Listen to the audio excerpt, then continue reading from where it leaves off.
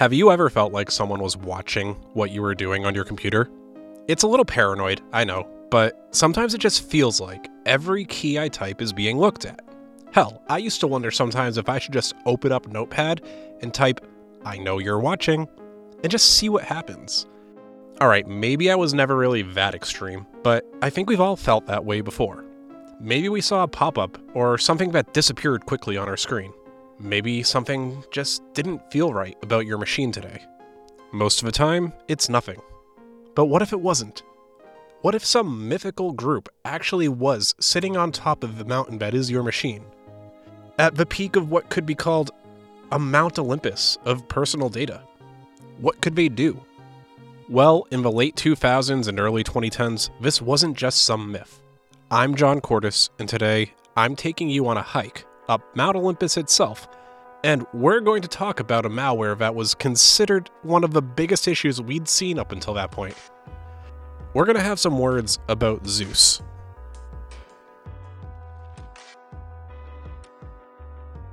I want to start with a little story I found courtesy of a news report on the situation. We're going to start our journey in 2010, in a town in southern Massachusetts called Dartmouth. Now, Dartmouth is a smaller town and home to one of the state's universities. It's a nice place and full of decent people. One of these people is a woman named Joan Hallwood, who worked for the town's fire department. She wasn't a full-time employee, she just worked from home part-time doing payroll and expense balancing. Honestly, the first surprising thing to me about this whole story is the fact that she was working from home in 2010. But that's besides the point, because Joan was good at what she did. Until one morning, she signed on and noticed that her home computer that she was working on was, in her words, acting up. She had been experiencing latency issues, slow connections, and it had even crashed a few times. When she realized that she wasn't going to be able to get to the point where she could log into the fire department's account on the bank website, she just decided to go straight to the source and call them. In her initial discussions with the bank, they were only able to indicate to her that there didn't seem to be anything wrong with her account, as they'd seen the wire transfers that she'd recently made. There was only one problem here. She didn't make any wire transfers. By the time she actually could log in, she was able to identify that 6 transactions in total had taken a toll of about $400,000 out of the fire department's account, putting it almost down to no money remaining. For reference, according to her, that was about half of the annual budget for the fire department. And at this point, she still didn't know what happened, who did it, or why. I can't imagine how that must have felt for her. I think I'd have had a panic attack in that situation, but as it turned out, she wasn't alone. This wasn't just happening to her. Across the world, other institutions were being hit by the same problem, and this wasn't the first, nor would it have been the last. In fact, by this point, it had been estimated that over 3.6 million machines in the United States had been infected with whatever was ruining Joan's day. Some of the other places that had been hit, besides the Dartmouth Fire Department, well, it didn't seem like there was much rhyme or reason to who was targeted. Individual people were hit. A bakery in Chicago, a Catholic diocese in Des Moines, Iowa, they lost $700,000. And a contractor for the Michigan Defense Agency, they lost $5.2 million. Those are just some of the people that were targeted by this. All in all, by this point, it was estimated that around $70 million had been stolen by malicious actors in the case. And according to FBI Executive Assistant Director Sean Henry, it was all by the same group. So that leaves us with a few questions now. What did this? How does it work? And who did this? Let's start with the what of it all. This is where we get to the namesake of the episode, because the malware that did this was called the Zeus malware. Zeus pulled just about every trick you can imagine to get the information it needed to operate. The primary goal of the malware itself was to steal banking information. But before I tell you how it did that, I want to lay one thing out for you in terms of what the security landscape looked like at this point. I want you to think about your browser. Think about Chrome or Firefox, or if you're a sociopath, think about Microsoft Edge. You know how when you visit a website, you often see the little lock next to the address? That's to indicate that it's using a secure connection, called HTTPS. That's Hypertext Transport Protocol Secure. emphasis on the secure. When you're using that, traffic is encrypted and harder to read, and it's the standard for internet browsing these days. However, that wasn't always the case. In the past, sites may have been using unencrypted connections, which were much more prone to being snooped. That's not to say that this was a primary vector here, but I just want to let you know what the landscape looked like, because this malware had been active for several years by the time 2010 came around. And in May of 2010, that's when Google said, hey, start using HTTPS, it's safer, and we'll start deprioritizing standard HTTP sites. So we weren't nearly as protected as we were now. And if something was targeting your banking websites and they weren't up to date, as in the most latest and greatest HTTPS at this point, then you can see why it might have been a little easier to steal data.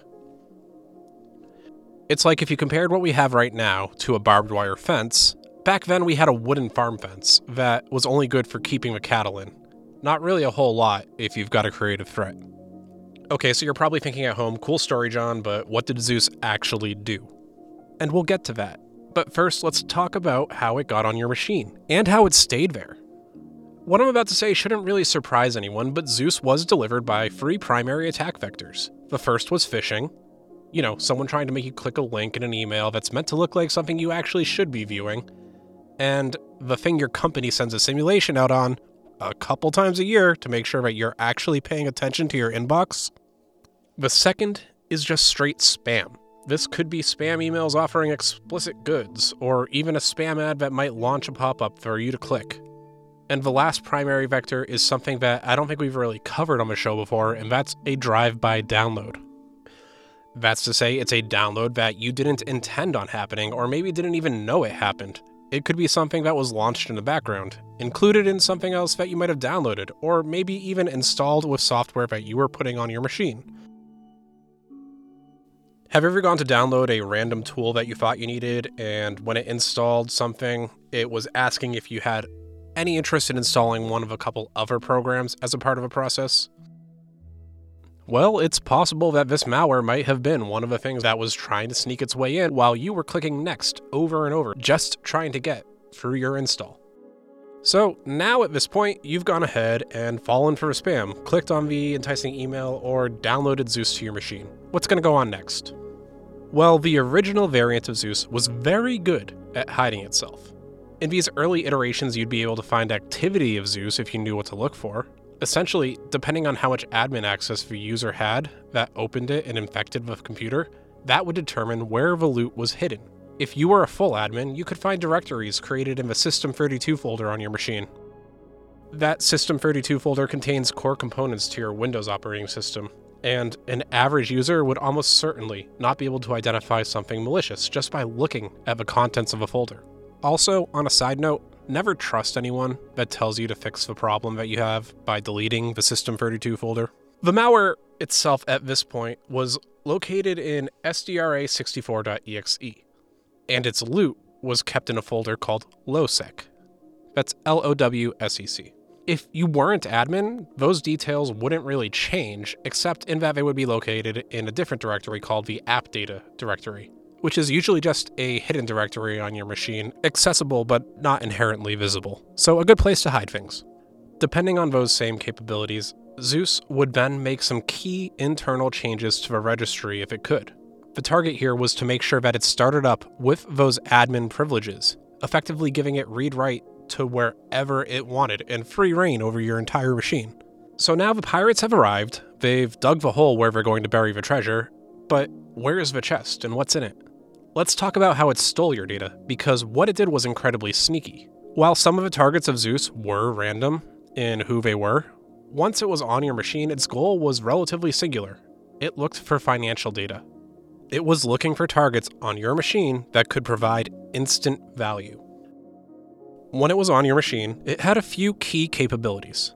Those capabilities included its starting process, which would steal credential information from your machine by taking it from your web browser or the internal protected storage that was housed in Windows. From then on out, it would wait until it detected that you were going to a financial website and try to work its magic then. If it detected that you were going to go to a bank site, it might launch one or all of these other capabilities. For example, it might engage a keylogger, making note of everything that you typed, which might inherently include your email, your username, your password, maybe even your bank account numbers. It could take a screenshot whenever it decided that it liked the page that you were on and wanted to see what was happening. And one of the crazier things that it could do, it could alter the page that you were viewing slightly. So, for example, if you were presented with a login for a username and password, what Zeus might present you with now is something new, a page asking you to confirm your password and answer security questions.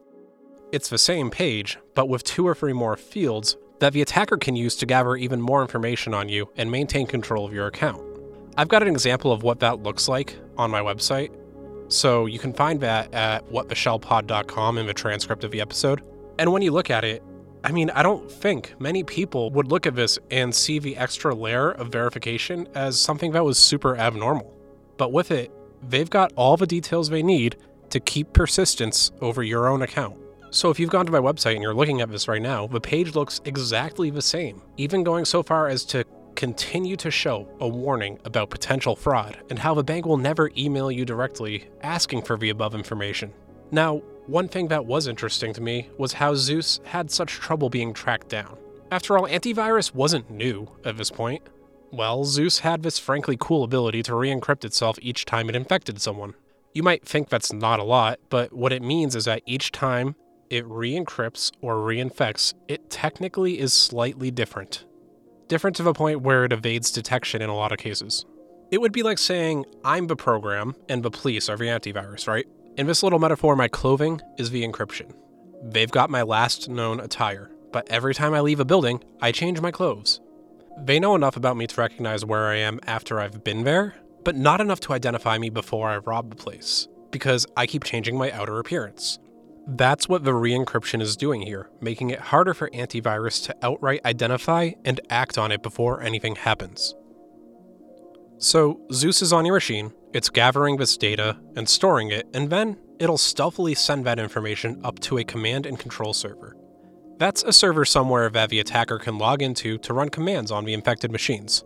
And if your brain is starting to tingle a little bit there, like maybe there's something you can do with that little capability, you're right. There is. Because the original person that coded it was really interested in making a profit out of this, it was also used as a botnet. You could rent it out to whatever person or group wanted to use the machines in an attack. So remember again, at the start of this episode, in 2010, that's over 3.5 million machines infected into the botnet. But that does pose a point. I said whoever coded it wanted to make a profit. But who was that? Who's doing this? Who's behind this big scheme? Well, this particular operation using Zeus that was making headlines was spearheaded by a group of people. Toward the end of 2010, the FBI started to really go full force against whoever was running this whole campaign. That's when they announced that they had dropped a number of arrests in the ring that was responsible here. The group was mainly international, with much of the crew operating out of Eastern Europe. The FBI archive for this arrest said that, quote, with our law enforcement partners in the United States, the United Kingdom, Ukraine, and the Netherlands, we announced the execution of numerous arrests and search warrants in multiple countries in one of the largest cybercriminal cases we've ever investigated. Gordon Snow, the assistant director of the FBI Cyber Division, said that, quote, this was a major theft ring. Global criminal activity on this scale is a threat to our financial infrastructure, and it can only be effectively countered through the kind of international cooperation we have seen in this case.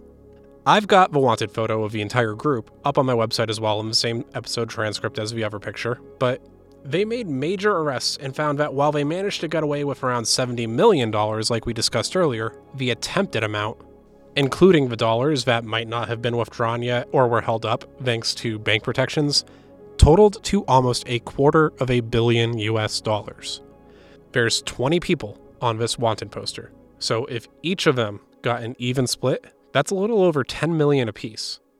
They could have had enough to live happily ever after, without a care in the world if they really wanted to. All in all, though, not including the Mastermind 20, the FBI detained over 100 people who were charged with conspiracy to perform bank fraud and cash laundering. 90 of them were in the United States and the rest in Europe. This split is because of something that we'll talk about in a little bit. The people who are the money mules. But one person isn't identified yet. The creator. According to Cynet and other sources, this man was named Hamza Bendelash, an Algerian citizen who's had aliases like the Smiling Hacker and BX1. It would take several years with him being involved in the top 10 most wanted hackers by both the FBI and their sister across the pond, Interpol, before he would end up in the United States, where a US court would sentence him to 15 years in prison with 3 more years of probation. So he was extradited in 2013, charged in 2015, and at this point right now, he's barely over halfway through, at best, serving for this. What's particularly interesting about him is that in 2010, several years before his arrest, he took to the internet to say that he was retiring. At that point, he sold the source code of Zeus to one of the competing malware groups, the creator of a SpyEye Trojan. I wonder what could have happened in 2010 that made him want to maybe retire. But with him, I guess it really was about the money, and I wonder if the kind of under-the-table pension he got from the sale of Zeus was really worth it, or if he wishes he had kept going. Because ultimately, he ended up caught anyways. It wasn't just the FBI or Interpol that helped either. There was a kind of citizen brigade that came in with the assist here. That primary civilian leading the charge was a member of a University of Alabama staff named Gary Warner. Gary, with the help of a vigilante monitoring group that affiliated itself with the FBI called InfraGard, were able to find some commonalities and information that led to major developments which tied these hackers to Ukraine. He and the team found the secret sauce of how they got the money out. Because you have to think, even if you transferred it to your own account, there's several problems here. First, the bank knows directly where the money's going. Second, they know who you are and they can just shut the account down and bring the money back. So it was a game of trickery and timing. This group knew that they had to get the money out quick and clean, or at the very least, less dirty. So how did they do it? Well, what they would do is they would use some of the accounts that they'd compromised earlier as kind of transfer accounts. So a process might look something like this. Let's say I'm the head of a hacker group here, monitoring an operation. In this operation, we've compromised 2 accounts, one for Shellpod Inc. and one for Nate Shelley. If I transfer both accounts and their funds to me, then I've got the problem of people knowing who I am and where the money is. So instead, I'm just going to wait. I've got the account details, and while I wait, I'll hire someone in the United States to go withdraw the money from one of the accounts. The added benefit is that the local transactions like this are much less likely to be flagged by the banks because they're not going out of the country. Once they were able to withdraw the cash, they just need to send the money back to me using something like Western Union. And you know what? Since I'm a kind hacker overlord, I'll even give them a 10% commission. So now I can transfer both accounts quickly and have the person stateside withdraw it, then send it to a fake Western Union that I've got over here to avoid suspicion. Who might do that, though? Well, unfortunately in this case, gullible people and down on their luck individuals. If you remember ever getting spam for working from home and making $3,000 a week doing it, that seemed like it was too good to be true, this could have been one of the things that you would have been doing. Because again, this was back in the late 2000s, early 2010s, and work from home was a less common practice here. So it could have been appealing to many people who didn't want to go out in public. That instance was something that Gary found to be just the first in a line of bigger fraud. The team eventually would upgrade their process. Instead of hiring just Americans to be the mules, they would supply Eastern European students with fake identities and passports. The goal for these students? Well, they'd go to the US, open a real bank account with fake identification, then wait for it to fill, withdraw it, take the commission, send it back over, and repeat. They would do this over and over and over again. And the added benefit here was that these were real accounts that the attackers controlled, and didn't need to worry about the information changing on them. It was a little more static as opposed to dynamic. The students would land a pretty penny out of this, and while some weren't made aware right away that this was illegal, they had to suspect something, right? When sometimes it could go up to $250,000 that was being transferred, and you got a $25,000 payout, I have to imagine that some little bell is ringing in the back of your brain. They found the cash mules partly by taking the bank information they could get, and Gary would say to his students, find these suspected mules as a class project. Because he's a professor here, of cybersecurity, and he involved his students quite a bit. So what they would do is they turned it into a game that you and I are pretty familiar with. OSINT. That's open source intelligence. The students were able to track down a lot of these suspected mules just through social media. One of them, well, I've got her picture on my website too, in the transcript, but you can see her actively flaunting the cash withdrawal on her Facebook. She's got a hand of fanned out $100 bills, and I do wonder if this is her cut or the full transfer, but either way, she seems like she's had some idea of what's happening, and it's a pretty funny picture overall. Once this information all caught on, that would lead to the point where the arrests were made in 2010, and the 90 or so stateside individuals that were helping with the operation were detained or arrested. That's not really the end of Zeus though, but it is where I'm drawing the line on this episode. You see, something else happened besides the arrests that some of you might have been curious about here, and that's the sale of the Zeus malware. Everyone involved in this iteration is effectively taken care of, but they sold it. And with Zeus being sold, doesn't that mean that it could still be out there? And boy howdy, you're right, because there are hundreds of thousands of variants of Zeus out there now. It started spreading like wildfire, even going so far as to make descendants of the Zeus malware that were as notorious, if not more so, than its originator. Malware like Zbot and Game Over Zeus spawned from this, and I'm eventually going to get into a part 2 on this, where we talk about the generational differences and nuances of the variants, but I wanted to make sure that you all knew that this story isn't over. It's just constantly evolving. So that's it for this week. I'm John Cordes, and thanks for listening to me explain what the hell happened with the mythically insane Zeus malware. If you want to hang out, you can join me and some of our fans in the show's Discord. The link to that and my socials are in the description of the episode. And lastly, there is something else that I wanted to talk to everyone about. You may have noticed that, hey, there's no ads in this show. That's pretty neat. That doesn't mean that the show doesn't cost money to make. So to help offset the cost, I did launch a Patreon. It's as simple as going to patreon.com/whattheshell, and there's a couple different plans, including a varying level of bonuses. Do you want to just support the show? Maybe you want some Discord flair in the server. Or hell, maybe you even want to commission a mini episode. It's all there, but I'll let you decide if it's worth it. I get it. And speaking of signing up, there's one last thing that I'm going to do before I sign off, and that's thank all the existing patrons for helping me to keep the show running. So thank you, and I apologize on the pronunciation again. So, Ben Sweetenham, John, Christian Odegaard, Fjord, Chris Finnick, Ben Markarell, Pseudo, Tyus Ashworth, RKA, FLDX, VUB, which I swear is how it's typed out, and last but not least, the user that's continuing to test out the limit of the characters in his username.